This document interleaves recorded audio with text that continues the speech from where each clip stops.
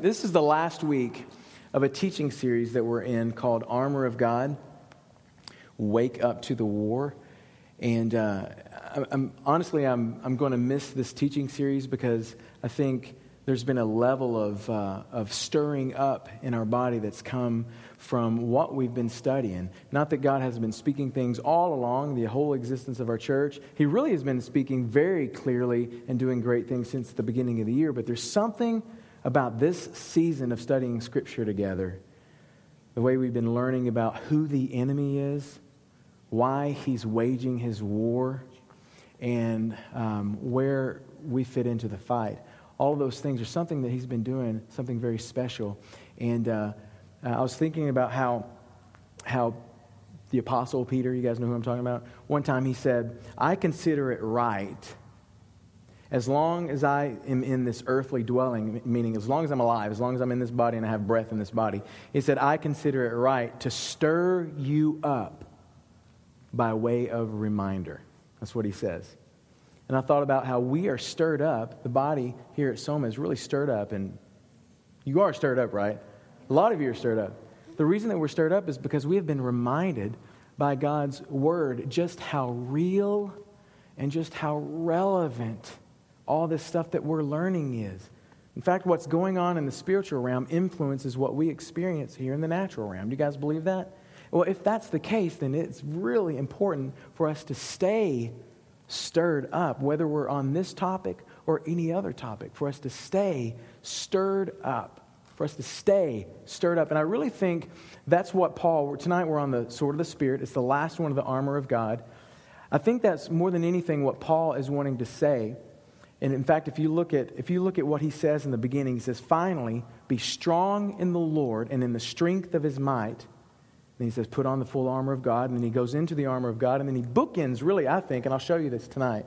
He bookends that statement, be strong in the Lord and in the strength of his might. He puts a book in. In other words, there's a book here, or not a book in here, and then a book in here with the sword of the Spirit. And he's really saying the same thing. And that is this. And I'm going to give you this whole sermon in a sentence. So if you want to write it down, you can. It's not on the PowerPoint tonight.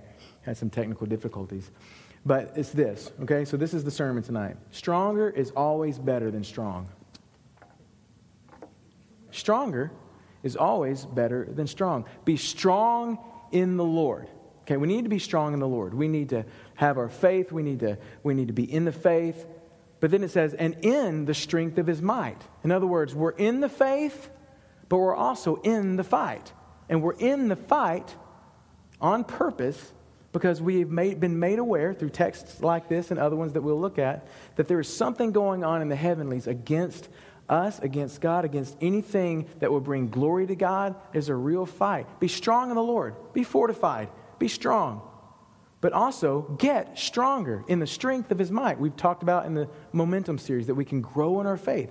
We can strengthen our faith. We can become more equipped. We can become stronger. So stronger is always better than strong. Isn't that right? Now let me show you why I think that's what he's saying. Go ahead and turn to Ephesians 6. Let me show you why I think that's what he's saying as he closes this up. Remember, he gives all these pieces of armor, the belt of truth, the breastplate of righteousness, the shield of faith, the helmet of salvation.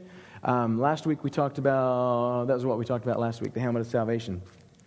And then he says, in addition to all this, taking up the shield of faith in which you will be able to extinguish all the flaming arrows of the evil one, and take up the helmet of salvation. And then he says, and take up also the sword of the Spirit, which is the word of God.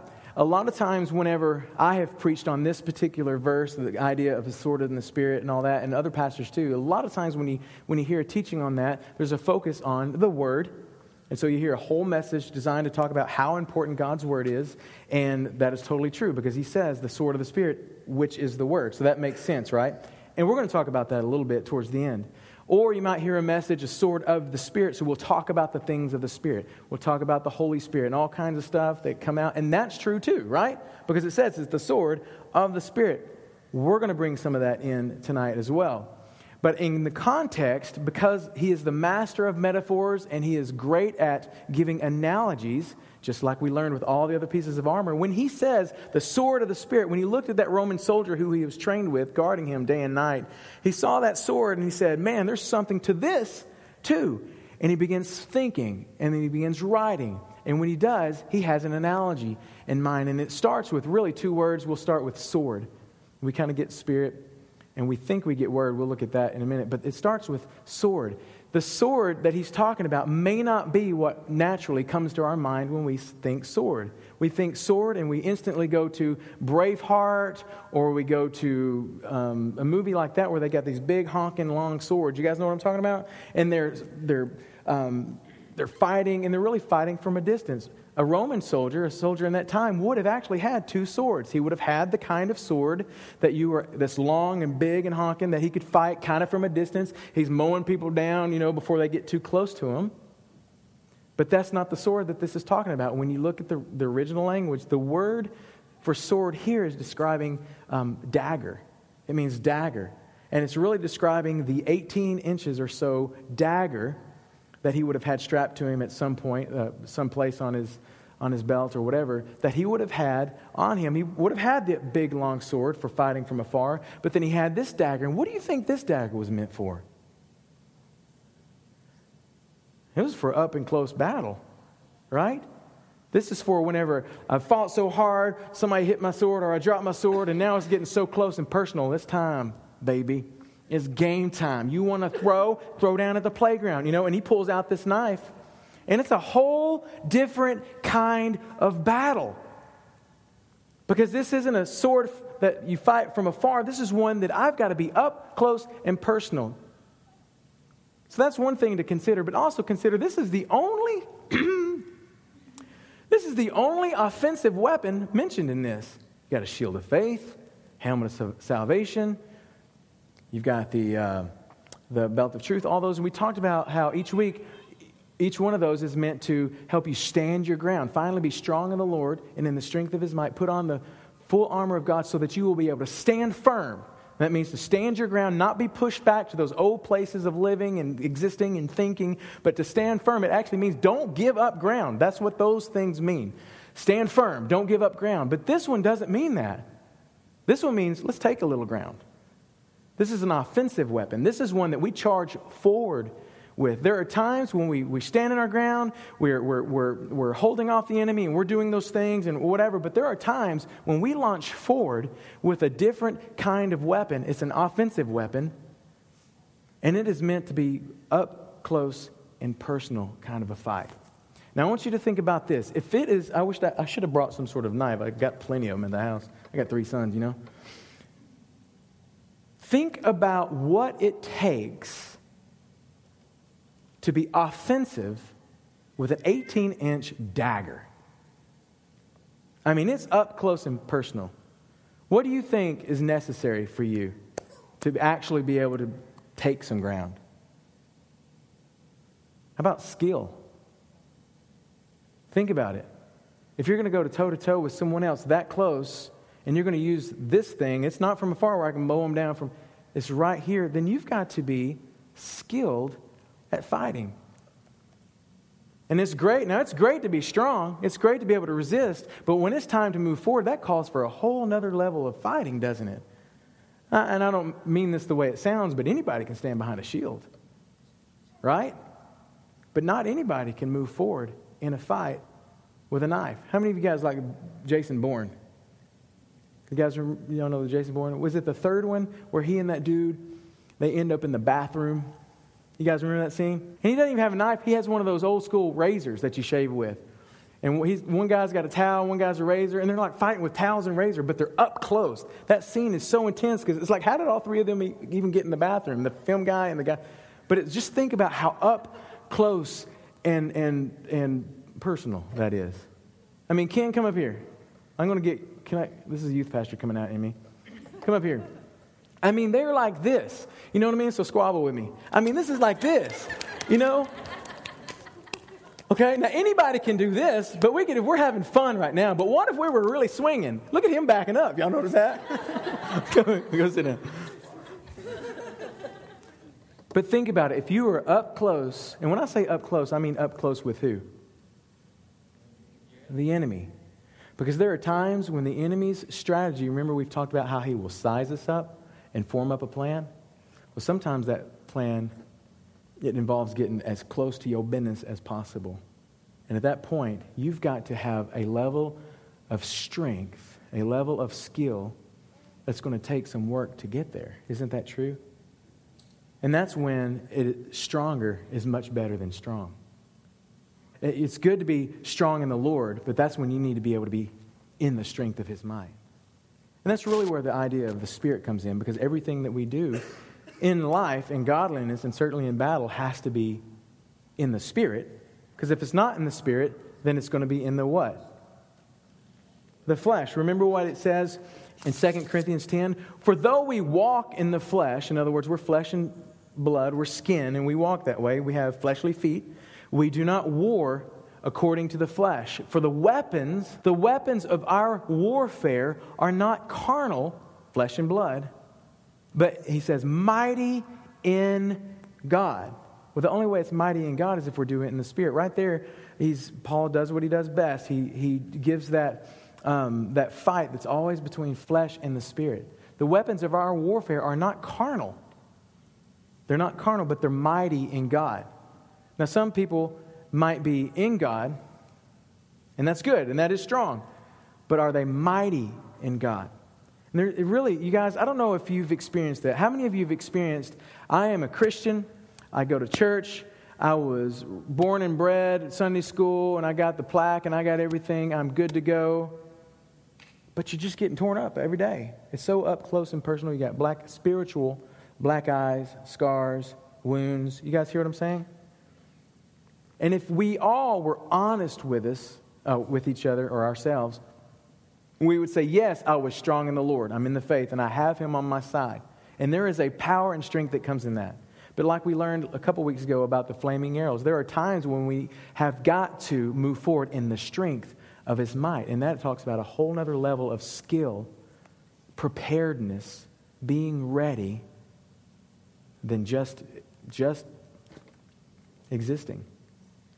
I mean, even when he says, which is the Word of God? He says, the sword of the Spirit, which is the Word of God. Did you know that word for word is probably not the word that you think it is? You have 3 words for word. This is going to get tricky. You have the word, graphe? Which just means this book, the good book, Scriptures. Okay? How many of you got a graphe on your coffee table at home? How many of you grew up with a graphe on your coffee table at home? Some of you may have grown up with a graphe on your coffee table at home, but that's where it stayed. You don't have to raise your hand, but that's probably true. That's one word for word in the Bible, the Scriptures. Okay? The Scriptures. And then you have logos. Most of us have heard that, right? How many of you use Logos software to study God's Word? Some of you may use Logos. Logos, and I wrote this down. Let me see if I can find it. Logos, so graphe is the book. I own the book. Logos is the message within the book. In other words, I understand what the book says. I mean, I am faithful to Sunday school. I take notes during the message. That's Logos. You got graphe, the book, and then you got Logos, understanding of the book. Man, you just got a lot of this. And I would say a lot of people in here have a lot of this, a lot of Logos. A lot of Christians may have a lot of Logos, but that's still not the word that he says is the sword of the Spirit. The word he uses there is called rhema. Have you ever heard that word, rhema? The rhema word of God. And people define that in different ways.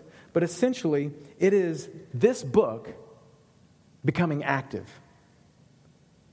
God speaking to you, you speaking it, you doing something with it. God doing something with it in you, and you doing something with the Word. So think about that. Take up the sword of the Spirit, this offensive weapon, which is not just a graphe on your coffee table, not just a good Logos understanding of the Word, but walk in an active wielding, swinging, slicing, and dicing of it. Remember what he said in 2 Corinthians?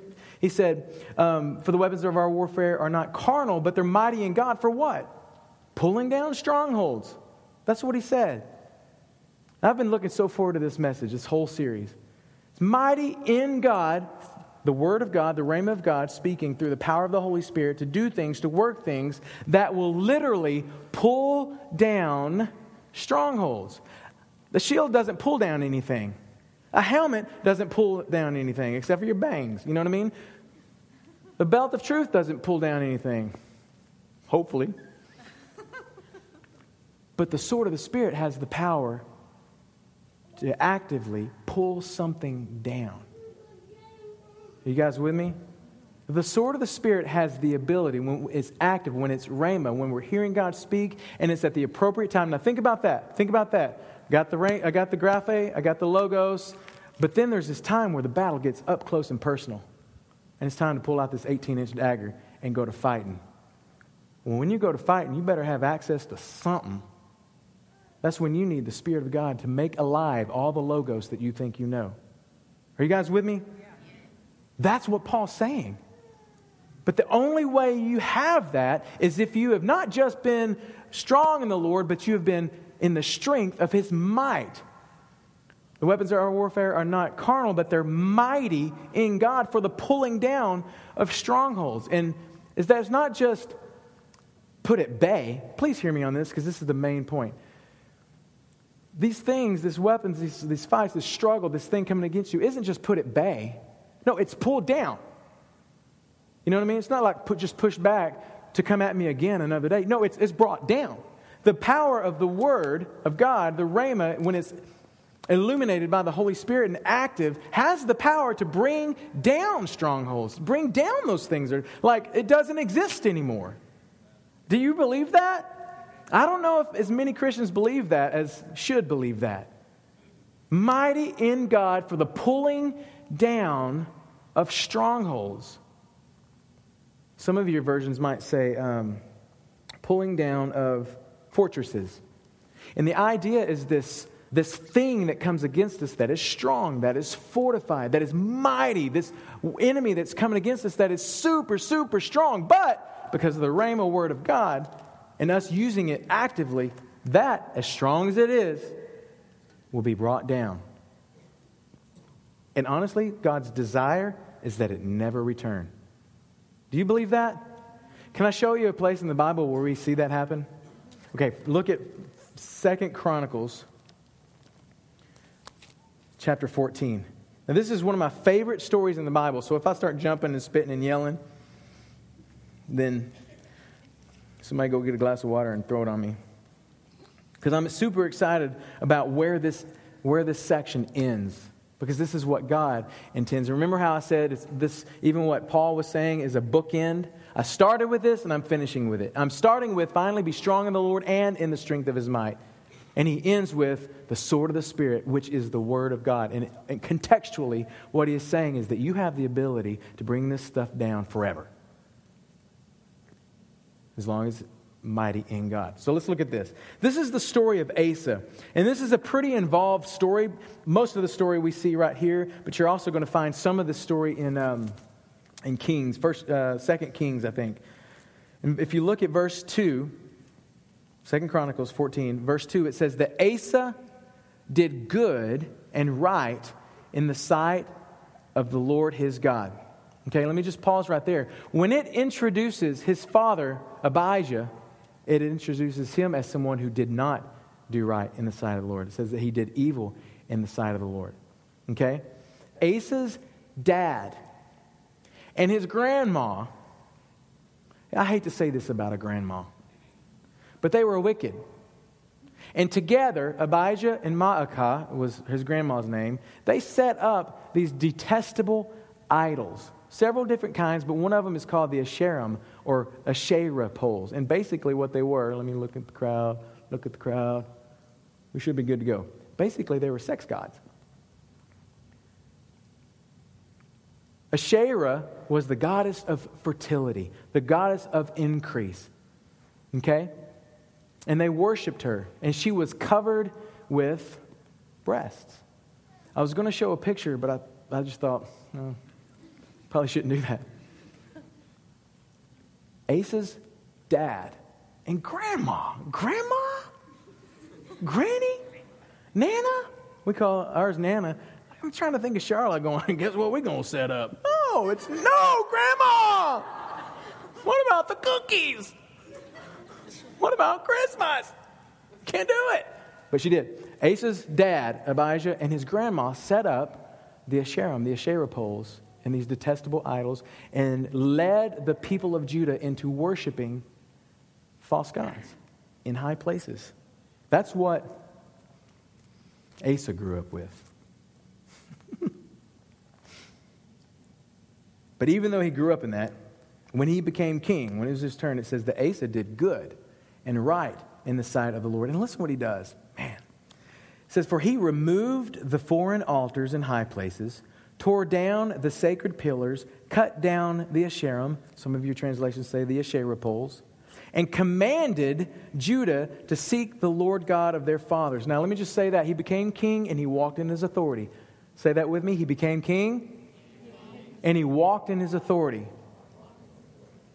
He could have said, I'm kind of scared of Grandma. I'm scared of the people. I don't know what to do. He said, I don't care. I'm king now, and we're going to worship God. And he says that he commanded the whole nation of Judah to seek the Lord of their fathers and to observe the law and the commandment. And then look what it says in verse 5. He also removed the high places and the incense altars from all the cities of Judah, and the kingdom was undisturbed under him. Now let me pause real quick, because when you look at this account in the story of Asa in Kings, it says that he deposed his grandma.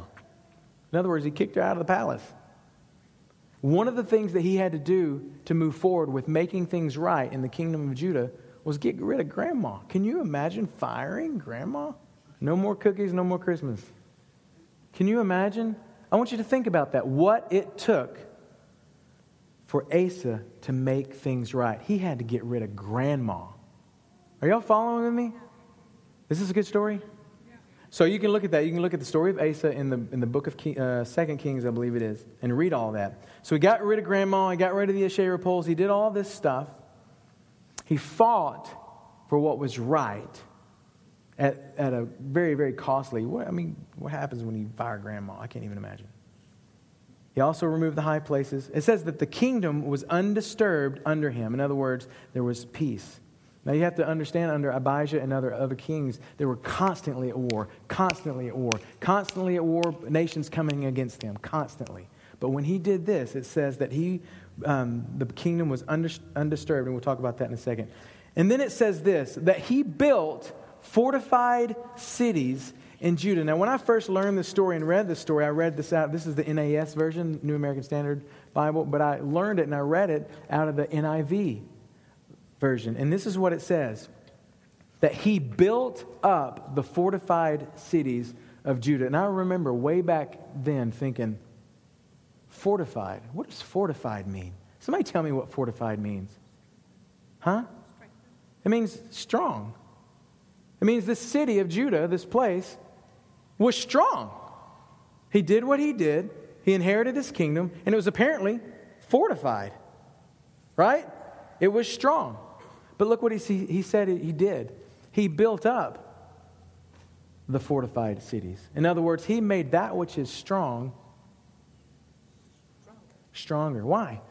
Because stronger is always better than strong. Now keep that in mind. He built up that which was already fortified. And some of your versions say it talks about how he fortified the city. He built up walls. I mean, think about any city in that time, any city that was always constantly at war. Don't you think it was fortified? I mean, the implication is that it was, of course, there was a level of strength to it. But he said, you know what? During this time of being undisturbed, during this time of peace, in fact, let me go ahead and read this so you'll know this in context. For he said to himself, let us build these cities and surround them with walls and towers and gates and bars. The land is still ours because why? Because we have sought the Lord our God. We have sought him, and he has given us rest on every side. So they built and they prospered. They built and they prospered. Now pause right there. The amount of peace they had was 10 years. They had 10 years of peace. So for 10 years, they had peace. Why? Because Asa honored God. Got rid of the detestable stuff. They were undisturbed, not at war for 10 years. Now, I don't know about you, but after 6 months, I'd probably start relaxing. You know, nobody's coming against us. Nobody's coming against us. Somebody go get me a pina colada. I'm about to take a nap. I'm going down by the beach and get me an umbrella and a pina colada. Right? In fact, bring me 2 pina colada. No, I'm kidding. Sorry. My bad. But that's not what he did. That city was fortified. But during this time of peace, when things were going well, he built up that which was already strong. Why? Stronger is always better than strong. So for 10 years, he built up. And he didn't take a break. In fact, it says that Asa had an army of 300,000 from Judah, bearing large shields and spears, 280,000 from Benjamin, bearing shields and wielding bows, and then all of them were valiant warriors. In other words, he spent this time building up the city, training his warriors. Building up the city, training his warriors. Some of them may have even had 18-inch daggers, and they were probably bad to the bone. Some of them may have even tried out for the Bourne movies. These guys were bad, and they were ready. That's essentially what Paul is saying, the sword of the Spirit, which is the Word of God. The sword, not a big long sword that you can swing and just maybe hit stuff, one that you have to use, wield, fight with skill and precision if it's going to be that up close and personal. Are you with me? This is important, isn't it? And it's not just holding a Bible. I have this Bible in my house on my coffee table, so I am okay. You know what that's called? That's called a rabbit's foot. Isn't that right? I got this thing. Rub that thing 3 times. I'll be all right all year. It's not the word he used, the rhema. Putting in action the logos, what you understand. Putting it in action when it's time to put it in action, what you understand about the word. But you're not going to understand it if you keep it on the coffee table. The graphe is important. The logos is important. But the most is important is when we're active with it. Why? Because it's sharper than any double-edged sword. Powerful, active. Amen. Hebrews 4. I want you to look what happens. 10 years, 2 pina coladas.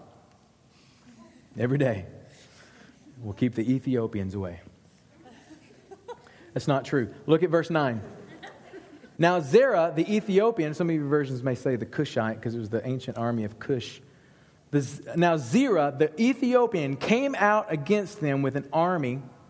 Now, some of yours, I remember in NIV when I read it, it said with a vast army. How many of you say a vast army?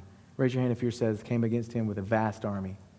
That vast means that it's too many to even number, proposed to be 1 million or more.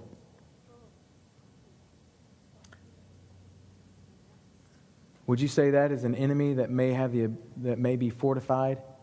Remember, mighty in God for the bringing down, the tearing down, the pulling down of strongholds, fortified things that are powerful, things that should overpower us with ease. This is it. This is the army. Because what did he have? He had 300,000 from Judah, 280,000 from Benjamin. That's roughly whatever that math is. But it was nothing like 1 million. So he goes out on this battlefield and he's like, ooh, you know what I mean? So look what it says. So Asa went out to meet him. Whoa, are you kidding me? 1 million people out there? It's time to go. Right? It's not what he said. He said, I've spent my time making that which is strong stronger. And it says that he goes out. He doesn't wait for them with a shield. He says, I'm going out. I'm going out there. And look what he says happened. He gets out there, and this is where it says, then Asa called to the Lord his God and said, God, there is no one besides you to help in the battle between the powerless and those who have no strength. In other words, we're about to get killed unless you show yourself faithful. We don't battle against flesh and blood. The weapons of warfare are not carnal, but they are mighty in God, in the Spirit, and have the ability to bring down those things that are way bigger than we should even be fighting. And he knows that. In this moment, though this is the Old Testament, he's stepping out in the Rhema word of God. Why? Because something he knows, logos, is that there is no one besides you to help in battle. He knows that, but he didn't run. did he? He knows that, logos, but he stepped out with some rhema. He put what he knew into action, and he believed it. Look what he says. So help us, O Lord our God, for we trust in you. And in your name we have come against this multitude, this fortified enemy, this vast army, this stronghold. So the Lord routed the Ethiopians before Asa and before Judah, and the Ethiopians fled. All of a sudden, this million-man army took off running. Asa and the people who were with him pursued them. So 1 million people are running away, and Asa's like, let's go get them. I mean, this is insane. But that's what Paul is saying. Look, you are skilled with this blade. You are to get to the point where you are so confident that you are going to move forward, be active, step out with some rhema word, what you believe about God, and fight with it. Not just push back, hold steady, but advance forward, actively going out. It says that Asa went after them and pursued them as far as Gerar. And listen to me, they engaged in battle. And I want you to hear this because this is it. This is it. This is what I've been waiting to get for this whole series. And so many Ethiopians fell that they could not recover. For they were shattered before the Lord and before Asa's army, God's army, his army. Isn't that good? You can't tell me that's not what God wants for you.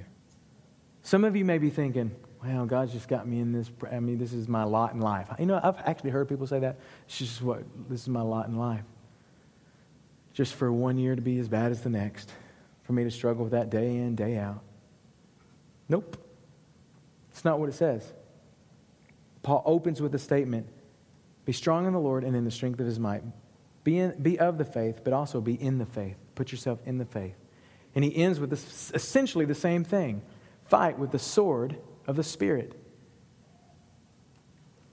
Train yourself. Get stronger. Build up your faith. There's 1,000 ways to say that. Because stronger is always better than strong. Some of you feel like, I'm strong. I'm strong. You know, there's a time where Paul was writing to Timothy. And he said, man, I was thinking about you the other day. And I thought about how faithful you are. How full of faith you are. Just like your grandma. You share, listen to me. You share the faith that first filled your grandmother Lois. And your mother Eunice. And I know that the same faith continues strong in you. But you know what the very next thing he says? Let me remind you to stir yourself up in spiritual gifts. The King James Version says it like this. I want to remind you to stir up the gift of God in you. So here's a man that grew up in the faith. If you look at chapter 3 of the same chapter, it talks about how his grandma and mother sowed into him. Grandma, there's the grandma thing again. Timothy grew up with a good grandma. Good cookies. Didn't worship that stuff we were talking about earlier. Lois and Eunice, sowing into them the righteousness of God day in and day out, teaching them the scriptures, building him up. Here he is now. He followed with Paul for 10, 15 years, learning how to do the stuff Paul was doing. Paul eventually puts him in charge of the Ephesian church, the church of Ephesus. So mature in his faith that he was able to be a pastor of a whole church. And yet he says, I want to remind you to stir yourself up. Some of your versions say to fan the flame. Stir yourself up in the faith. There's none of us that are going to be okay just being genuinely strong. We have to strengthen ourselves. Sharpen the weapons of our warfare. They're not carnal. So quit serving more so that you'll be stronger. That doesn't do it. Don't stop serving. Stop doing these things in the flesh that you think is going to strengthen you. Put on the full armor of God. Strengthen yourself be mighty in God, because that's what pulls down these strongholds. If you look back, what did Asa do? He made things right. He tore down the strongholds in his life that were generational. His grandma was loony. He grew up looking at that stuff all the time. He should have been twisted and unable to do anything godly and right. But he did, because he had God on his mind and he moved forward. This is good, isn't it? The things that you think will never change, will never go away, you think God's intention is just to keep them at bay in your life. Keep them at bay. Keep them. That's not God's intention. His intention is that they be brought down, never to recover. It said shattered, gone. This is what I've wanted to get to. As your friend, as your pastor, this is what I've wanted to get to. We've built the foundation for that statement.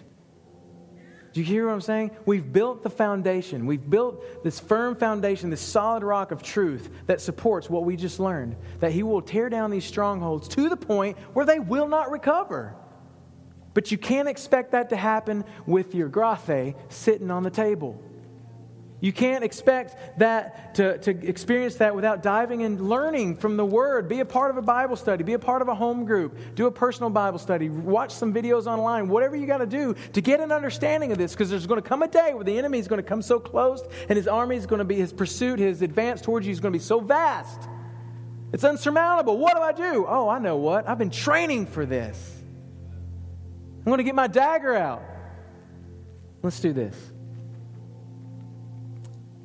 Like I said, I felt like tonight was a very special night. It's closing out this series. And we got more great things coming. God's doing so many neat things. Come next week and you hear about it. But just like, what was your daughter's name? Vivian. Just like Vivian found that little ring with a ruby.